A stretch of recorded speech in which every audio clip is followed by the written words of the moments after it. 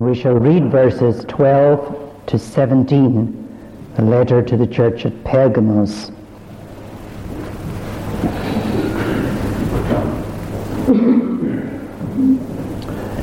Revelation chapter 2 and at verse 12. And to the angel of the church in Pergamos write, These things saith he, which hath the sharp sword with two edges. I know thy works, and where thou dwellest, even where Satan's seat is, and thou holdest fast my name, and hast not denied my faith, even in those days wherein Antipas was my faithful martyr, who was slain among you, where Satan dwelleth. But I have a few things against thee, because thou hast there them that hold the doctrine of Balaam, who taught Balak to cast a stumbling block before the children of Israel, to eat things sacrificed unto idols, and to commit fornication. So hast thou also them that hold the doctrine of the Nicolaitans, which thing I hate. Repent, or else I will come unto thee quickly, and will fight against them with the sword of my mouth. He that hath an ear, let him hear what the Spirit saith unto the churches. To him that overcometh will I give to eat of the hidden manna, and will give him a white stone, and in the stone a new name written, which no man knoweth, saving he that receiveth it.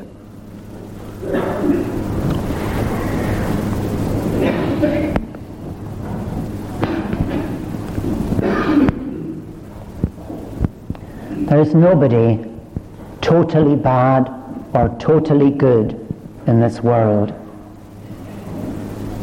Sin and grace are competing in every life. In the Christian, sin and saving grace are at work. And in the unconverted, sin and common or restraining grace are at work. So, even those that we think most highly of have their faults. And those whom we are quite ready to condemn have their good points. And it's the same with churches. Churches are made up of individuals. And because they have all the features of individuals. And there's no perfect church in this world. Every church has its faults and its good points. There's always room for improvement, and every church should be a reforming church. When we see horrific faults in a certain church, let us at the same time try to see the good points that are there. There's always room for us to learn from others. We ourselves should be always reforming and improving. And it's like that with the 7 churches in Asia. Christ addresses these 7 letters to them, and in each letter there's some words of praise and some words of condemnation. Apart, that is, from the church at Smyrna, where there's no condemnation, and the church at Philadelphia, where again condemnation is not given. But normally there's words of encouragement and words of commendation, and at the same time words of rebuke. And that should make us all concerned to look objectively at ourselves as a church, as a congregation, and to try and see what is good and what is bad, get rid of what is bad, and strive towards what is good.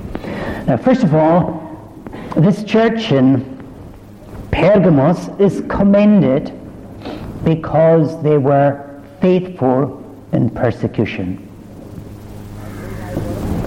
I know thy works, verse 13, and where thou dwellest, even where Satan's seat is. And thou holdest fast my name, and hast not denied my faith, even in those days wherein Antipas was my faithful martyr, who was slain among you, where Satan dwelleth. This church at Pergamos made a great stand. They stood out tremendously for God. They were subjected to intense persecution, but they didn't give in. They were faithful. They're placed in this city of Pergamos, which is described as Satan's seat. It was obviously a very wicked place, a place of particular heathen, pagan darkness. We're told about Pergamos that it was the first city in Asia which was given permission to build a temple to the Roman emperor. It was indeed the center of worship for the emperor, for Caesar. And you know how so many Christians suffered. They were asked to say Caesar is Lord and to put down on Christ. Otherwise they would be put to death. And they were not prepared to say Caesar is Lord, Jesus is Lord. They were asked just to burn a little incense to the emperor. But no, they remained steadfast and firm. Where Satan's seat is, there they have the temple to this sinful, wicked worship of a man, the emperor, the Roman emperor. There are certain places in the world where Satan manifests himself more clearly than in other places. There are places where you can feel the presence of Satan. I remember when I made my trip to India a few years ago, one day walking past a temple, the Sai Baba temple, where there were lots of worshippers offering their sacrifices to idols. I felt a terrible sense of evil. I couldn't get past the place fast enough. Principal Boyd, who was with me, was having to run along beside me to keep up with me. There was such a sense of evil there. It was like Satan's seat, where the devil was and where the devil was being worshipped. There was that horrid, tingling sense of evil.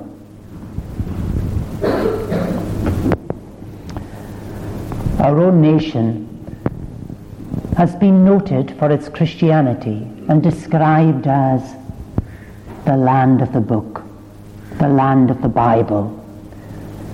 And for 450 years we have enjoyed the Reformation in this land, and we have enjoyed evangelical religion and the blessing of God. But bit by bit we are losing this Christian heritage. Bit by bit,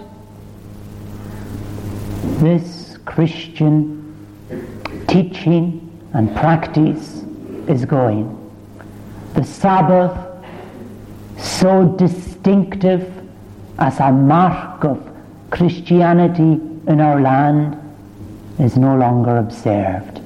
Indeed, there's more of the Sabbath now observed on the continent than there is in our own country, that used to be so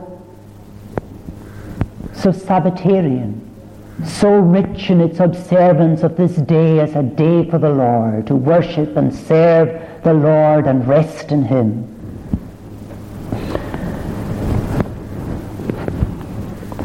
We are seeing coming in amongst us the New Age movement with its old paganism revived once again. Witchcraft spiritualism, Satan worship, and various forms coming into our land.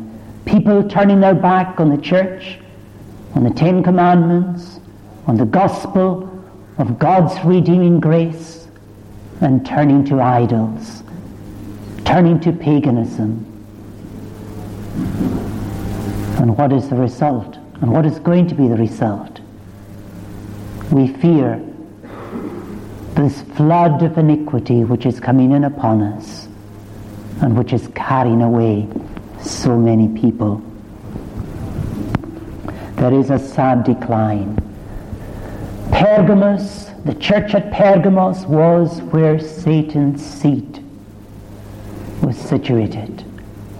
Could it be true concerning us that we today are more and more to be found where Satan's seat is?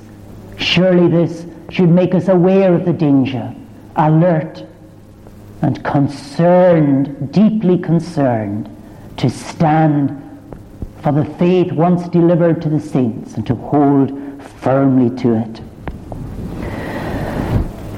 I know your works and where you dwell, even where Satan's seat is, and thou holdest fast my name. They were holding firmly to the name of Christ, professing Christ, prepared to profess him, no matter what abuse was being heaped on Christ or on his church, no matter what persecution might be involved. It can sometimes be very hard. We all have our fear, and it's difficult to stand for Christ in danger, or to stand for Christ when he is despised and mocked and abused and slandered and ridiculed. But they were identifying openly with the crucified one. It can be very difficult sometimes for children in school, in their teenage years, when there's a tremendous amount of peer group pressure, to stand out for Christ, to stand firmly on his side when their friends laugh and mock and ridicule. You hold fast my name and have not denied my faith. Don't be ashamed of the gospel, no matter what it costs you. The Apostle Paul said, I'm not ashamed of the gospel of Jesus Christ, for it is the power of God unto salvation to every one that believes. So what if people laugh at you? So what if they mock you? So what if they don't want to associate with you and regard you as a leper? As long as Christ loves you, and as long as you're one of his people, their mouths will soon be shut. This little life of ours will soon be over. We will soon have to stand before the judgment seat. And what will we say on that day? Better to be ashamed in this world than to be ashamed before Christ on the judgment day, and to be cast out of his presence as those who have denied his cause and failed to stand up and be counted for Jesus. And has not denied my faith. Peter denied the faith, didn't he? 3 times he said, I don't know Jesus. I have nothing to do with Jesus. I'm not associated with him.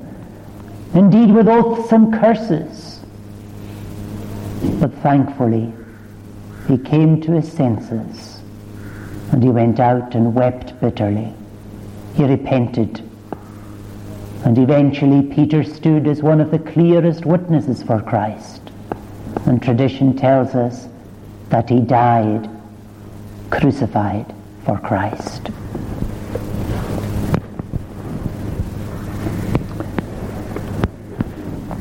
There are different ways in which we can deny the faith.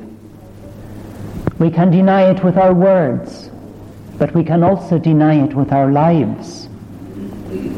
If our lives are inconsistent with that faith, we're denying it. If we're saying on the one hand that we're Christians and members of the church, and yet on the other hand living as the ungodly and the immoral, we're denying the faith, and we're bringing shame on Christ, and we're denying that he has saved us from a life of sin. But the church in Pergamos, they did not deny the faith, no matter what it cost them, even in those days wherein Antipas was my faithful martyr, who was slain among you, where Satan dwelleth. We don't know very much about Antipas. We know nothing more than we're told here.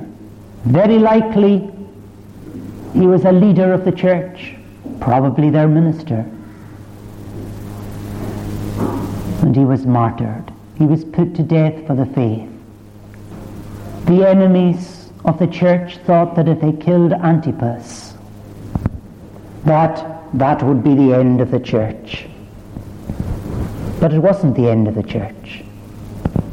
You remember when they killed Jesus, they thought that would be the end of Christianity, but it was really, in a sense, only the beginning.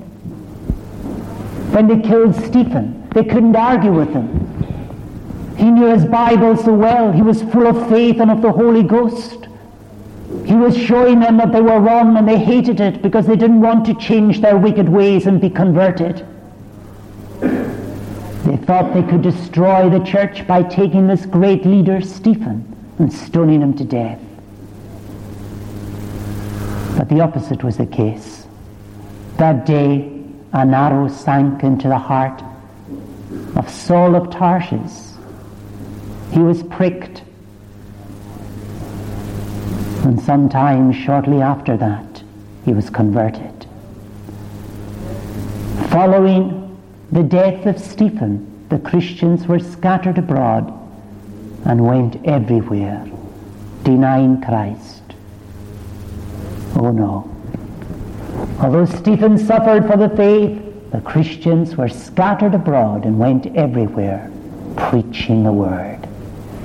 So the gospel spread throughout the world. My faithful martyr. How could he be faithful? Simply because he was given the gift of faith by God. My grace is sufficient for you, and my strength is made perfect in weakness. God gives faith and gives grace to stand firm and steadfast to the end. And that is something we should pray for. God's grace to maintain a clear, faithful Christian profession all the days of our life. In Hebrews 11 we're told about various people who suffered and yet maintained their witness through faith. We're told of those who were stoned, of those who were sawn asunder, who were tempted, were slain with the sword, wandered about in sheepskins and goatskins, of whom the world was not worthy, destitute, afflicted, tormented. But by faith they remained steadfast to the end. Do you have faith? Are you holding firmly on to Christ? Are you standing on his side? No matter what it costs, who is on the Lord's side? Can you say you are? Firmly and steadfastly, no matter what people say. Hold fast.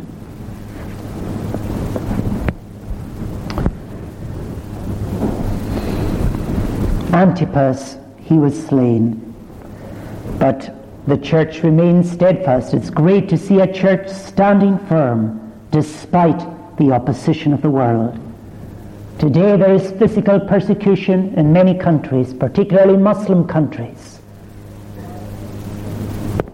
friend of mine from time to time visits Iran, and there the Christians are in great danger. They have to meet in secret. Several of their pastors, the leading men in the church,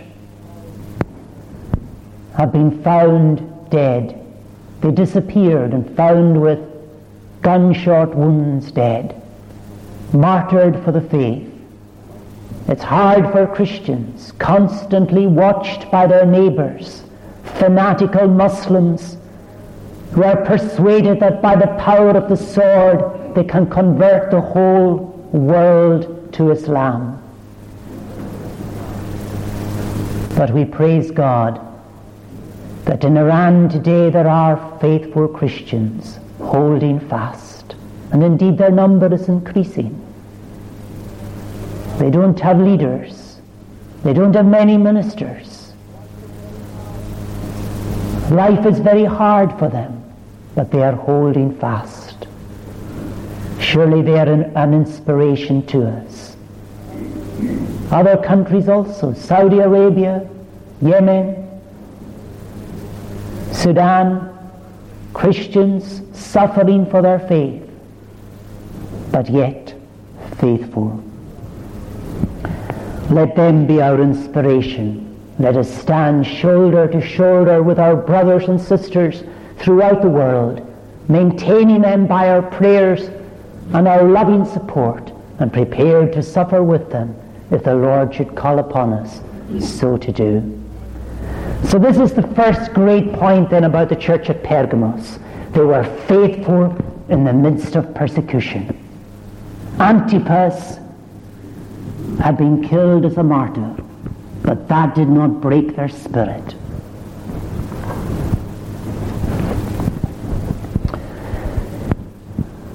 But secondly, we notice that this church at Pergamos had its fault, and it wasn't a little fault. I have a few things against thee, verse 14, because thou hast there them that hold the doctrine of Balaam, who taught Balak to cast a stumbling block before the children of Israel, to eat things sacrificed unto idols, and to commit fornication. So hast thou also them that hold the doctrine of the Nicolaitans, which thing I hate. All sin is serious, and yet some sins are more serious than others. Some are more heinous in the sight of God. When sin is open and disgraceful, it hurts God exceedingly. Such sin in His church, it grieves His Holy Spirit. Here, obviously, in this church, there was a form of antinomianism. Antinomianism, anti against, nomos, law, against the law of God. That's the teaching of antinomianism, that it's not important for us, it's not necessary for us to keep the law. There are many different forms of it, and it's a heresy that keeps on appearing at different times through the history of the church and in different places. Rabbi Duncan said it's the one basic heresy behind all other heresies: antinomianism, against God's law. Thou hast there them that hold the doctrine of Balaam. You remember Balaam was that false prophet in the Old Testament. He was in contact with Satan, but God also spoke through him. You remember how he was hired by Balak to curse the children of Israel. And he tried hard to do it, but God wouldn't let him. And he had to say, how can I curse whom He has not cursed? Blessed is he whom God blesses, and cursed is he whom God curses. Balaam could not curse Israel because God had blessed them. but he loved the wages of unrighteousness. And although he wasn't able on that occasion to do any damage to Israel, he did in another way. He taught the women of Moab to entice the Israelites to their feasts, their pagan festivities, to eat things offered to idols, and to indulge in fornication and immorality. And by this means, God's wrath came down on Israel, and many Israelites lost their lives and were destroyed in the wrath of God. The Nicolaitans, they seem to have been the same group of people who followed the same sort of teachings, eating things sacrificed to idols and committing fornication. Now, of course, there were many sophisticated arguments that could be used by the Christians in Pergamos. They could say, well, what's an idol anyway? Just a bit of stone or a bit of metal. Nothing special really in an idol. So the fact that it's offered to an idol means it's just simply offered to nothing. And all food is good. It all comes from God. And I can ask a blessing over the food, can't I? So there'll be no harm will come to me from eating something offered to idols. I've asked God to bless it. It cannot do me any harm. It's just good food that God has created. It's very hard to escape idolatry. And there are certain places where it's very hard to keep yourself clean. It's very difficult to go into a mill where flour is being milled and come out spotless without some of the white dust sticking to you. And similarly, it's very difficult to go into the houses of wickedness and come out spotless. It would seem that the food that is spoken about here was not simply food that was sold in the marketplace, that couldn't be distinguished as whether it was offered to idols or not. But the food spoken about here was food that was actually there being offered to the idol, and it was festivities taking place in the idol temples.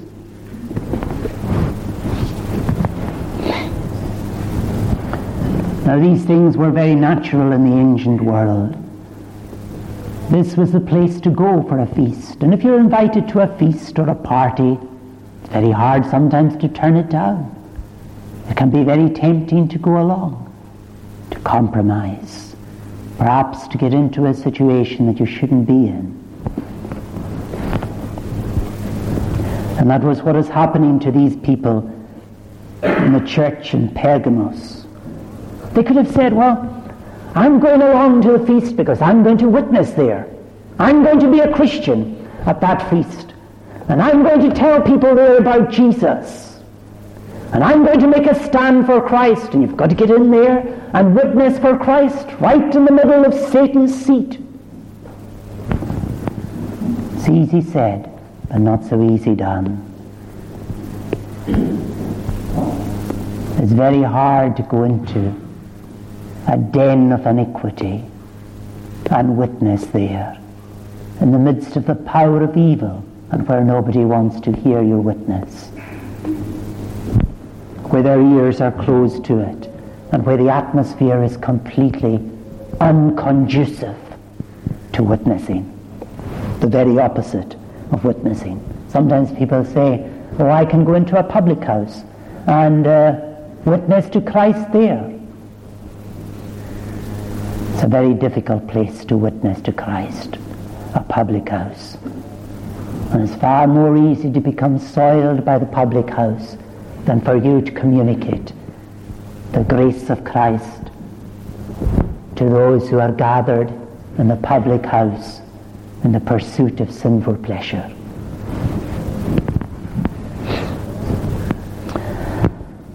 So that was one part of their sin. They were eating things sacrificed to idols. They were becoming tainted through these feasts and festivities that they were getting involved in. And the second part was committing fornication, indulging in immorality. And this fornication was often linked with the idol worship. It was often connected in the temples with the feasting and the idolatry. You remember in the Old Testament, the children of Israel, they sat down to eat and to drink, and they rose up to play.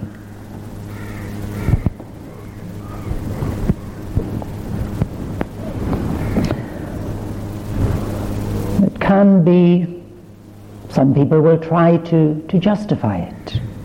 All things are good. It's right for us to enjoy life and the good gifts that God has given us, and to enjoy one another's bodies. It's all right for us to do this and to do that. There's no sin in it. There's nothing harmful about it. We're not under the law anyway. We're under grace, aren't we? And as long as we're not hurting anybody, as long as we're not causing sadness to anybody or trouble to anyone or pain to anyone, as long as we're loving, Christ commanded us to love the Lord and to love one another. And as long as it's loving, it's all right. As long as it feels all right, it must be right. I've prayed about it, and there's nothing wrong with something you've prayed about. Surely, if you pray about it, you can do it. But the Scripture says, "Thou shalt not commit adultery." And the Scripture condemns all immorality. Marriage is honorable and all, and the bed undefiled. But outside of marriage, it is wrong, it is immoral. And Christ says that if you so much as look upon a woman to lust after her, you have committed adultery with her already in your heart. And that's serious. Thou shalt not commit adultery. We might be very sophisticated in our arguments. We might even argue, well, if I do sin, there's always the blood of Christ, and I can ask God to forgive me, and He'll wash away my guilt, so I'll do it just this once. It's all right now and then, isn't it? And I can ask God to forgive me, and the blood of Christ will wash away my sin and my guilt.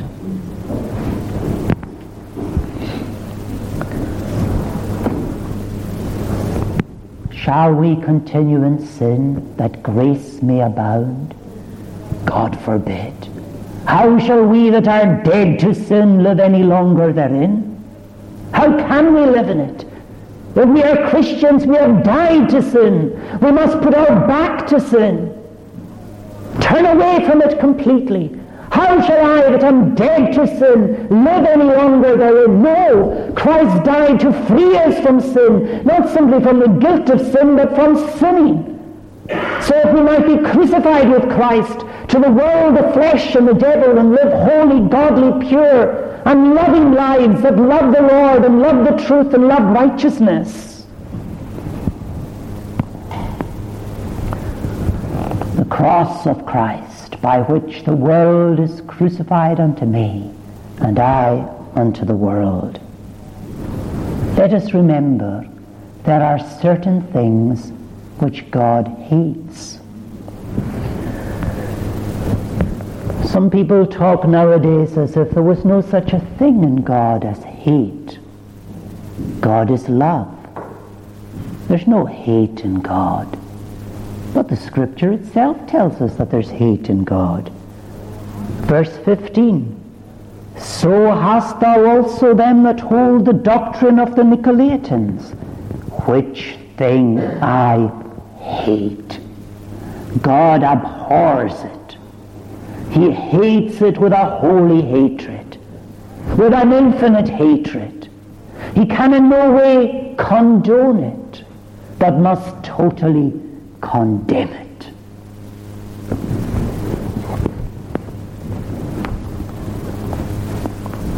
Sin is serious. And there's a serious problem with the church at Pergamos.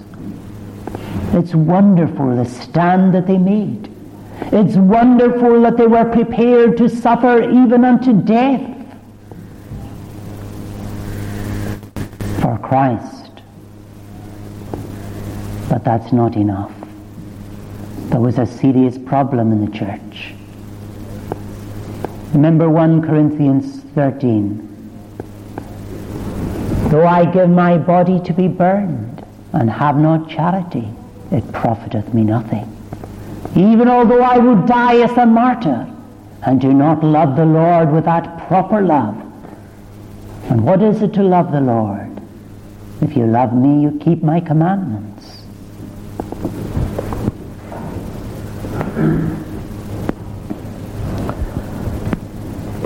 Not under the law, but under grace. And what does grace make us do?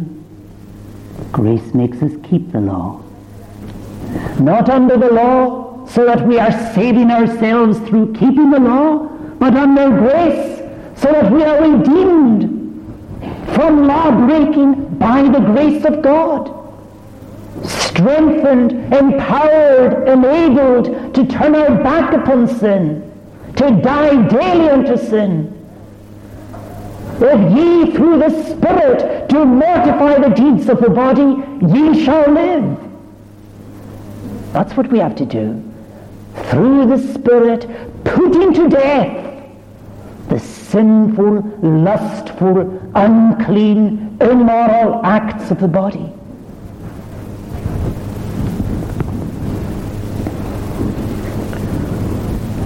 Oh, that we would fear sin.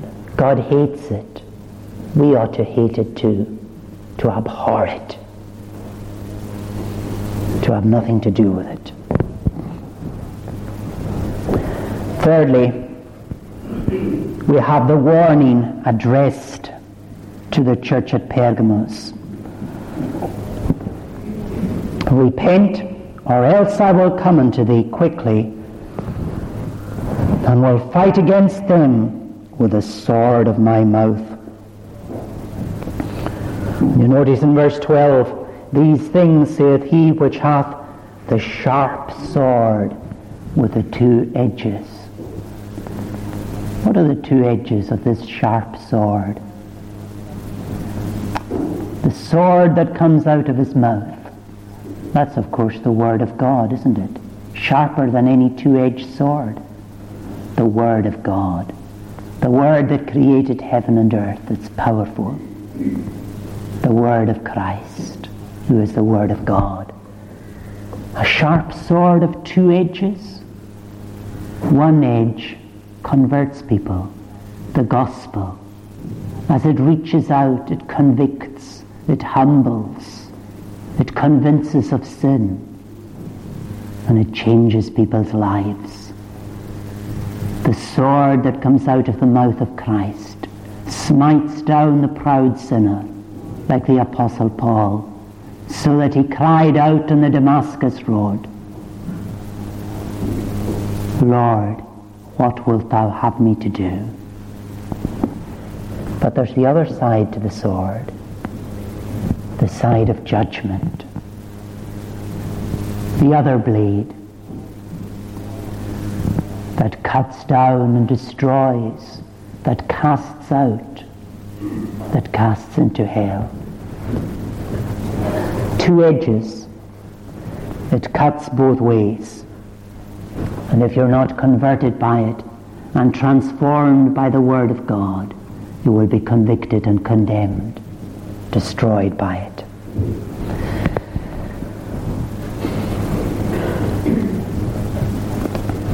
How awful is that word that Christ will speak to some. Depart from me, ye cursed. Thou fool, this night thy soul shall be required of thee.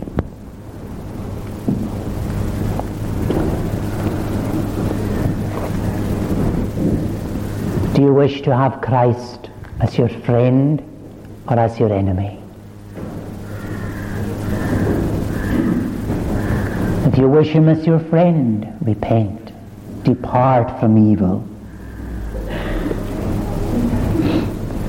Repent, or else I will come unto thee quickly, and will fight against them with the sword of my mouth.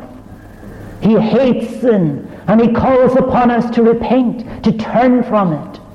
Turn ye from your evil ways, for why will you die? The sword, it slays, it destroys. Why will you die? Turn ye from your evil ways. If he fights against us, if he fights against you, will you be able to fight back against Christ, the mighty one, with this sharp, two-edged sword?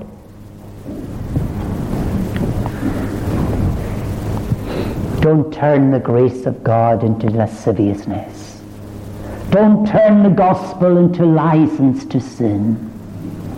We must not misuse or twist or destroy the word of Christ's redeeming grace. We have a wonderful Saviour who died to save us from our sins. And the blood of Jesus Christ cleanseth us from all sin. But there's no excuse for persisting in sin.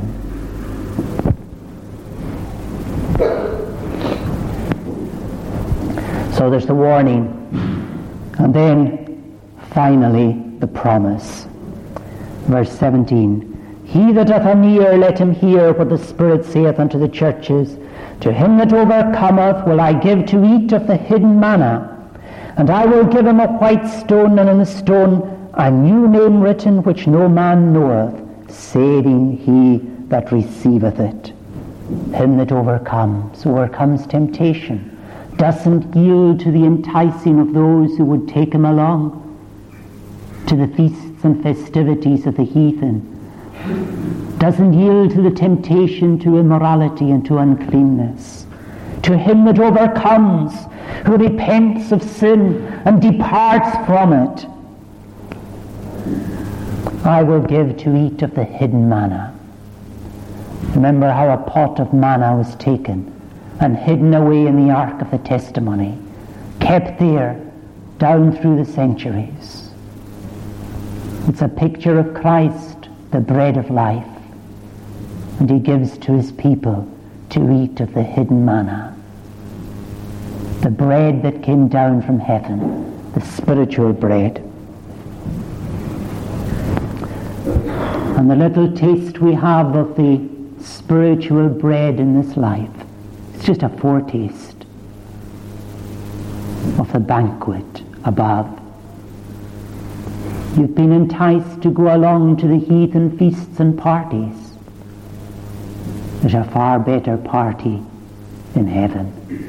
The hidden manna, the glorious banquet, the wedding supper of the Lamb.